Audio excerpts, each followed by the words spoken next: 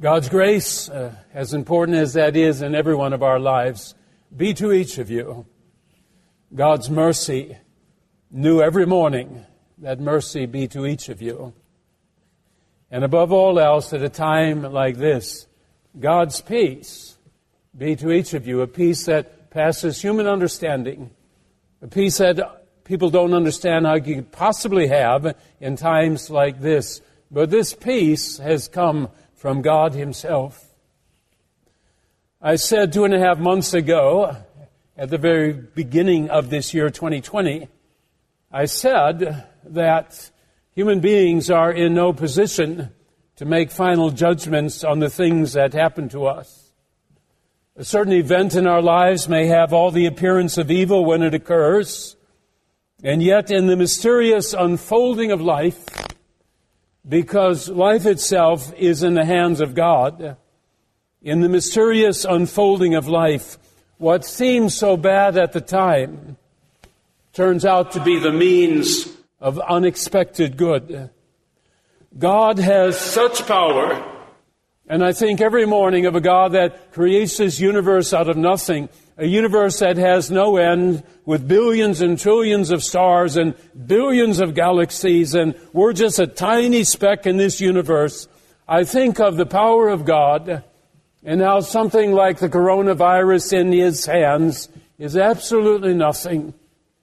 God has such power and love that which Satan means for our harm, God can and does work it for good in the lives of those who love Him, in the lives of those who believe in Him, and in the lives of those who use their lives to serve His purpose. But in this event, I believe that God can work this nightmare for good to so many on this earth, whether they call His name at this time or whether they don't.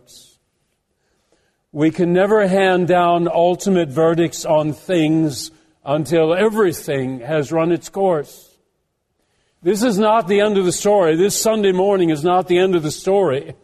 And 4 weeks or 8 weeks or however many weeks this continues on, it's not the end of the story. God has the end of the story in His hands. And in the midst of all of this, we trust the faithfulness of God. It's not fate, it's not circumstance, it's not good fortune or bad fortune. It is God. I want to look at a story this morning with you. It's the story of Philemon. It is one chapter, it is 25 verses, and yet is one of the most extraordinary books to be found in the Bible. It's one of Paul's epistles. Paul, when he writes an epistle, he always writes them to a church, and he talks to that particular congregation. But there are a couple of epistles in the Bible, one or two of them written to a young man named Timothy, whom Paul would mentor. And the other is the letter I want to talk about this morning. It's the letter called Philemon because it's written to a man named Philemon. And it's such an unusual letter because it is an exceedingly personal situation that has come up. Paul, the great apostle, had once gone to a city named Colossae. And in that city, there was a very influential man. His name was Philemon. And by the time the apostle Paul had presented the gospel to Philemon, the Holy Spirit came and did His work. And Philemon becomes a believer in the Lord Jesus Christ. Philemon, an influential citizen of that particular city, he was an owner of slaves, as were so many at that time. It is estimated that 40% of the population of Rome was made up of slaves. That there were 60 million slaves who lived and worked in the Roman Empire. The whole ancient world rested on this barbaric social arrangement. One of Philemon's slaves had the name of Onesimus. And it seems, according to what we can figure out in the book of Philemon, This young slave named Onesimus did something so incredibly risky and dangerous. He stole money from his master, and then he ran away. In the middle of the night, he runs away, and he heads toward Rome, because Rome has tens of thousands of people in that ancient metropolis.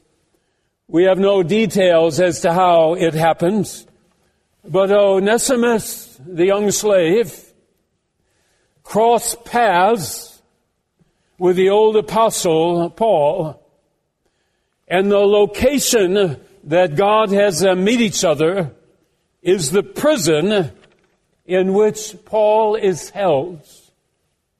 We know why Paul is there. He's there because he's preaching the gospel of Christ, and they throw him into prison. But as to how God got Onesimus there, we don't know. Maybe Onesimus committed some crime and he was captured and he was thrown into this prison. I do know one thing. I know that God wanted Onesimus to meet the Apostle Paul, and I know that God wanted the Apostle Paul to meet Onesimus. That's how God operates. By all usual expectations, the Apostle Paul, when he found out that Onesimus was a slave and a runaway slave, by all usual expectations, you would assume that the Apostle Paul would have reacted with anger and condemnation and turned his back on this young man. But long before this event, the Apostle Paul had begun to model his life after Jesus of Nazareth. This Jesus was the one who loved each one he met as if there were no other in the world. And this is a Jesus who loved all as he loved each. And that's the way the Apostle Paul had learned to live his life. There were no unimportant people. There were no insignificant people. He loved all as he loved one. And he loved one as he loved each. You look at Jesus. Here's the wealthiest man in the city, Zacchaeus. Jesus loves him. Here's a man, blind Bartimaeus, poorest man in the city. Jesus loves him. Here's a healthy, strong Simon Peter, fisherman by trade, and Jesus loves him. And here's a man who's been crippled since his birth, and Jesus loves him. Here's a prostitute. Jesus loves her. And here's a Pharisee. And Jesus loves the Pharisee. The Apostle Paul said to Jesus, I want to be crucified with you to the extent that I'm no longer living for myself, but for you, the one who died for me. In Galatians 3rd chapter, 27th verse, Paul wrote, in my life and in your life, there is neither Jew nor Greek, male nor female, slave nor free. We're all called to be one in Christ. Amazing thing happens. The Apostle Paul is converted to the faith on the road to Damascus. And when he is converted to the faith, he goes and starts all these churches, Ephesus and Philippi and Colossae, and those people become converted to the faith. And Philemon, the influential citizen of Colossae, he becomes converted to the faith.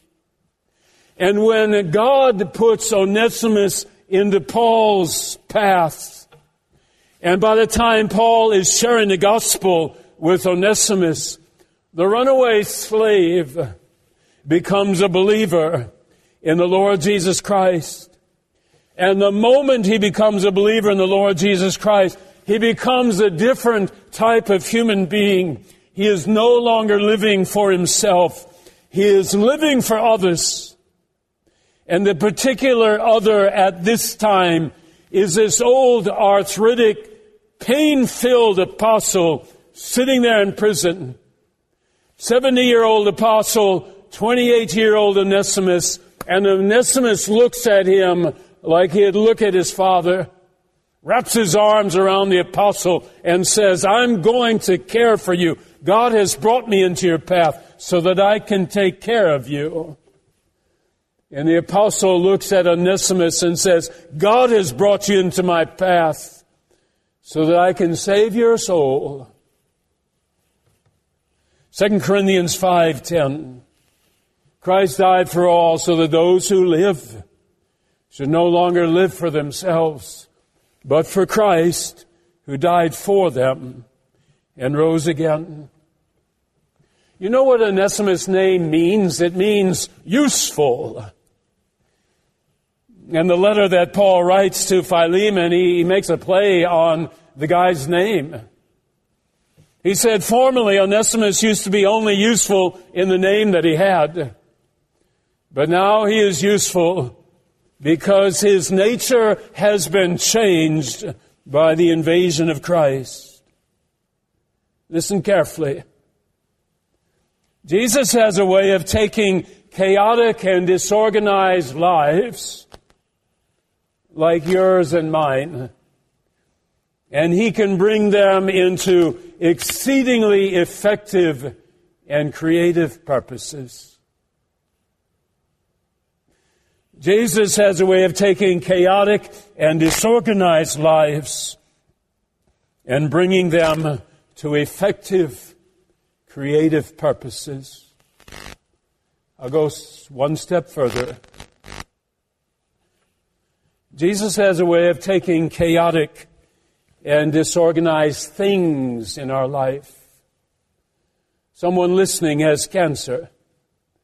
Someone listening far before this nightmare happened had enormous financial difficulties. Someone listening to this message has great difficulties with some relationship going on. God looks at your life and He has a way of taking the chaos and reshaping it into something that He Himself can bless. I believe with all my heart, keeps me from being overwhelmed by fear. I believe with all my heart that this powerful God can take this coronavirus, chaotic, disorganized virus that has destroyed so much. And by the time God's hands are through with this virus, He will have used it to the most effective and creative purposes imaginable. He takes the old, He turns it into the new. He takes what Satan means for our harm, and by the time He's through working with it, it has worked out for enormous good that we could never imagine.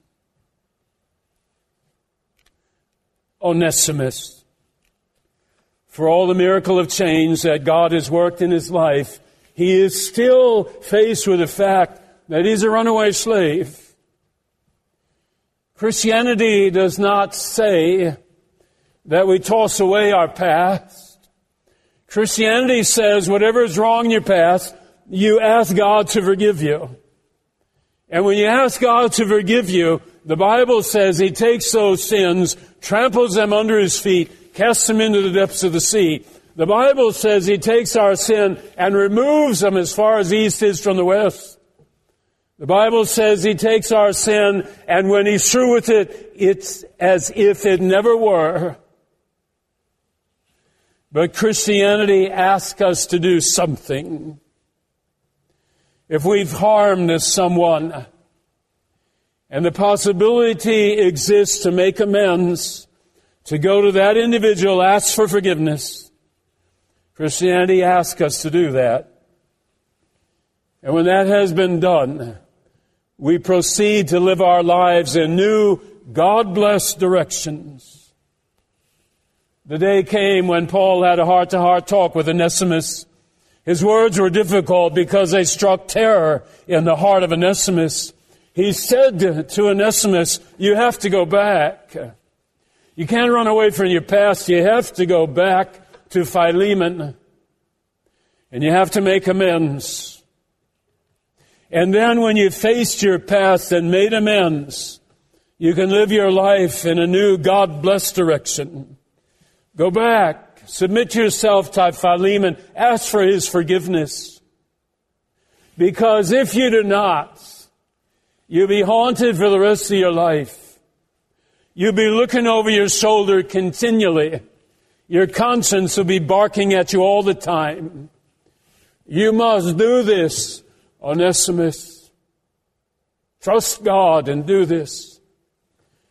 It's funny, when I studied this particular book, 25 verses, it came to me that the Apostle Paul himself must have done the same thing in his life.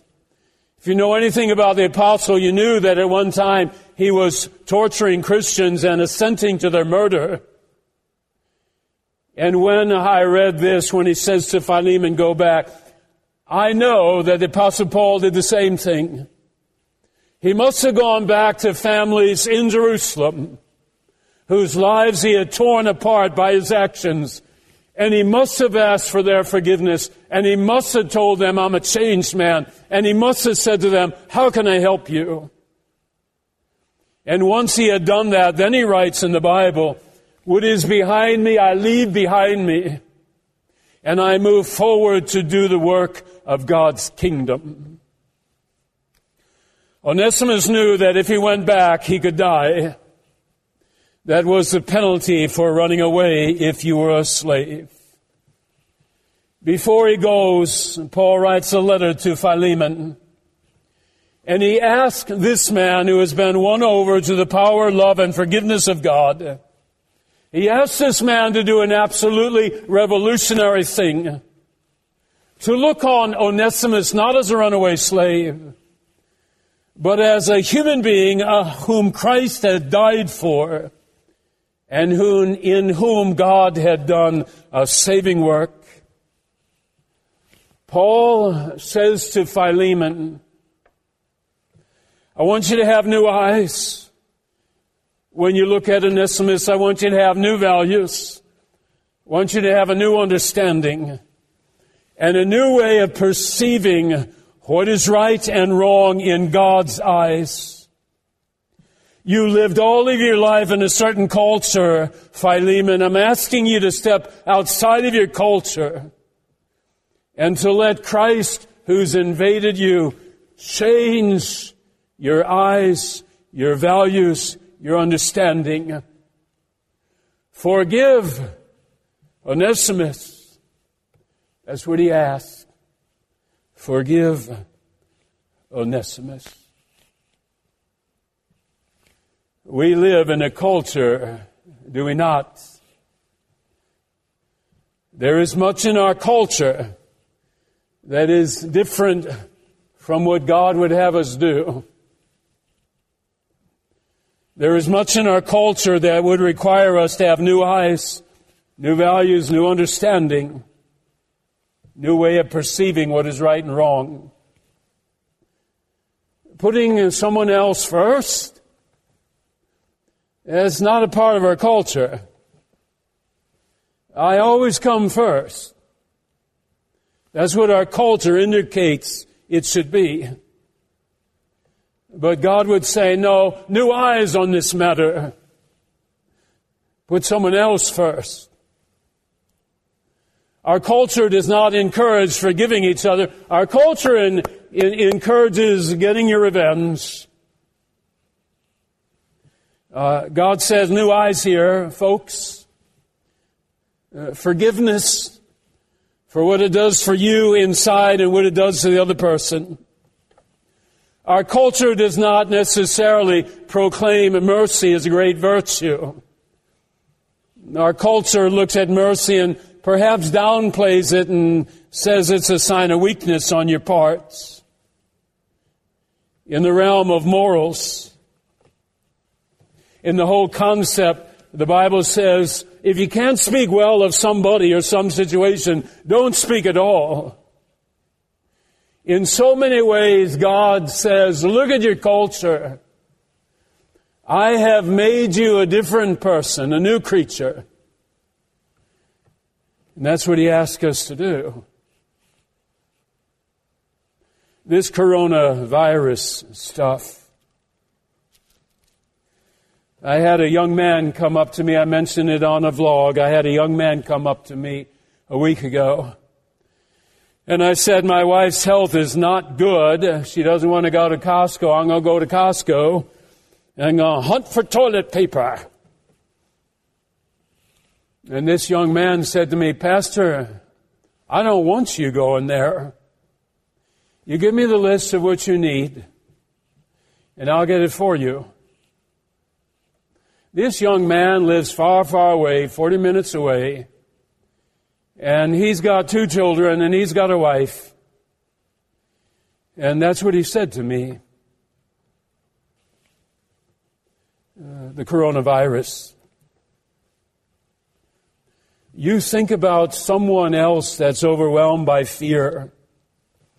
And you go to that person who's overwhelmed by fear, maybe an aunt or an uncle, maybe someone at work, maybe someone who's in your neighborhood. You go to them and you talk to them about God's existence, and you share with them good news. And when you go to that individual who is so filled with fear, guess what happens to your fear? It begins to melt away because you're thinking about someone else. What about going to Costco, and what about standing in line and you get toilet paper for yourself and you bring it back to your car? And what about you go back in because you want to get toilet paper for your next door neighbor or for someone who's elderly who can't get out? You're going to go in and you're going to get groceries for them. You're going to stand in line for 45 minutes, but it doesn't matter. You're thinking about someone else. And that's where God can use any circumstance and turn it into that which works for good. Let me close up this story about Onesimus, all right? There's an English parliamentarian. His name is Wilberforce. And almost single-handedly, Wilberforce brought down the institution of slavery in Europe. And when he stood in front of Parliament time and time again, he would bring out one book from the Bible. And that was the book of Philemon, 25 verses. And he would read endlessly from those 25 verses. It has been said that this tiny little letter in the Bible was the seed that eventually split the rock of slavery. Not just in Europe, but in America and all across the world. This tiny book becomes the seed that splits the rock of slavery. Because in this book, we're asked to look at all other human beings, Democrats, Republicans, male, female, slave and free, Cubs fans, White Sox fans. We're asked to look at every human being as if they were our own brother and our own sister. Lose your life in the life of others. Lose your life in meeting the needs of others. And what a change takes place in you. You want me to tell you what God did with Onesimus? I'll tell you. God, with whom all things are possible and nothing is impossible. Philemon forgives Onesimus.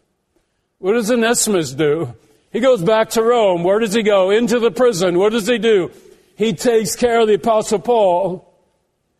And when the Apostle Paul is put to death, then he goes and finds the other apostles and he takes care of them. Onesimus, 50 years later, there is a letter written by a very famous bishop of Antioch. His name is Ignatius. And 50 years after the slave runs away, and 50 years after he meets the Apostle Paul, and 50 years after he's converted by Christ, and 50 years after the Christian Philemon sets him free, the bishop of Antioch writes a letter to the bishop of Ephesus. Do you know who the bishop was? His name was Onesimus. A runaway slave has become the bishop of one of the largest churches in the world. That's what God can do. Good luck, bad luck, Who's to know? It isn't luck, people. It's 100% God. A bishop of Ephesus affecting the lives of thousands and thousands of people. Tradition says that Paul's letters were gathered up by Onesimus, the bishop. And one of the letters that he gathered up was a letter that was sent to Philemon. And he let others read the epistles of Paul. He actually saved those epistles. And they end up in the Bible. Who knows if any of those epistles would ever have appeared in the Bible had the runaway slave who became the bishop of Ephesus had not collected them and saved them. And now we know why that tiny book of Philemon ended up in the Bible. It's as if Onesimus was saying to you and me, let me tell you what God can do. Let me tell you how I came to be. From one who had done an evil deed punishable by death, here is what the forgiving grace and the power of God can do.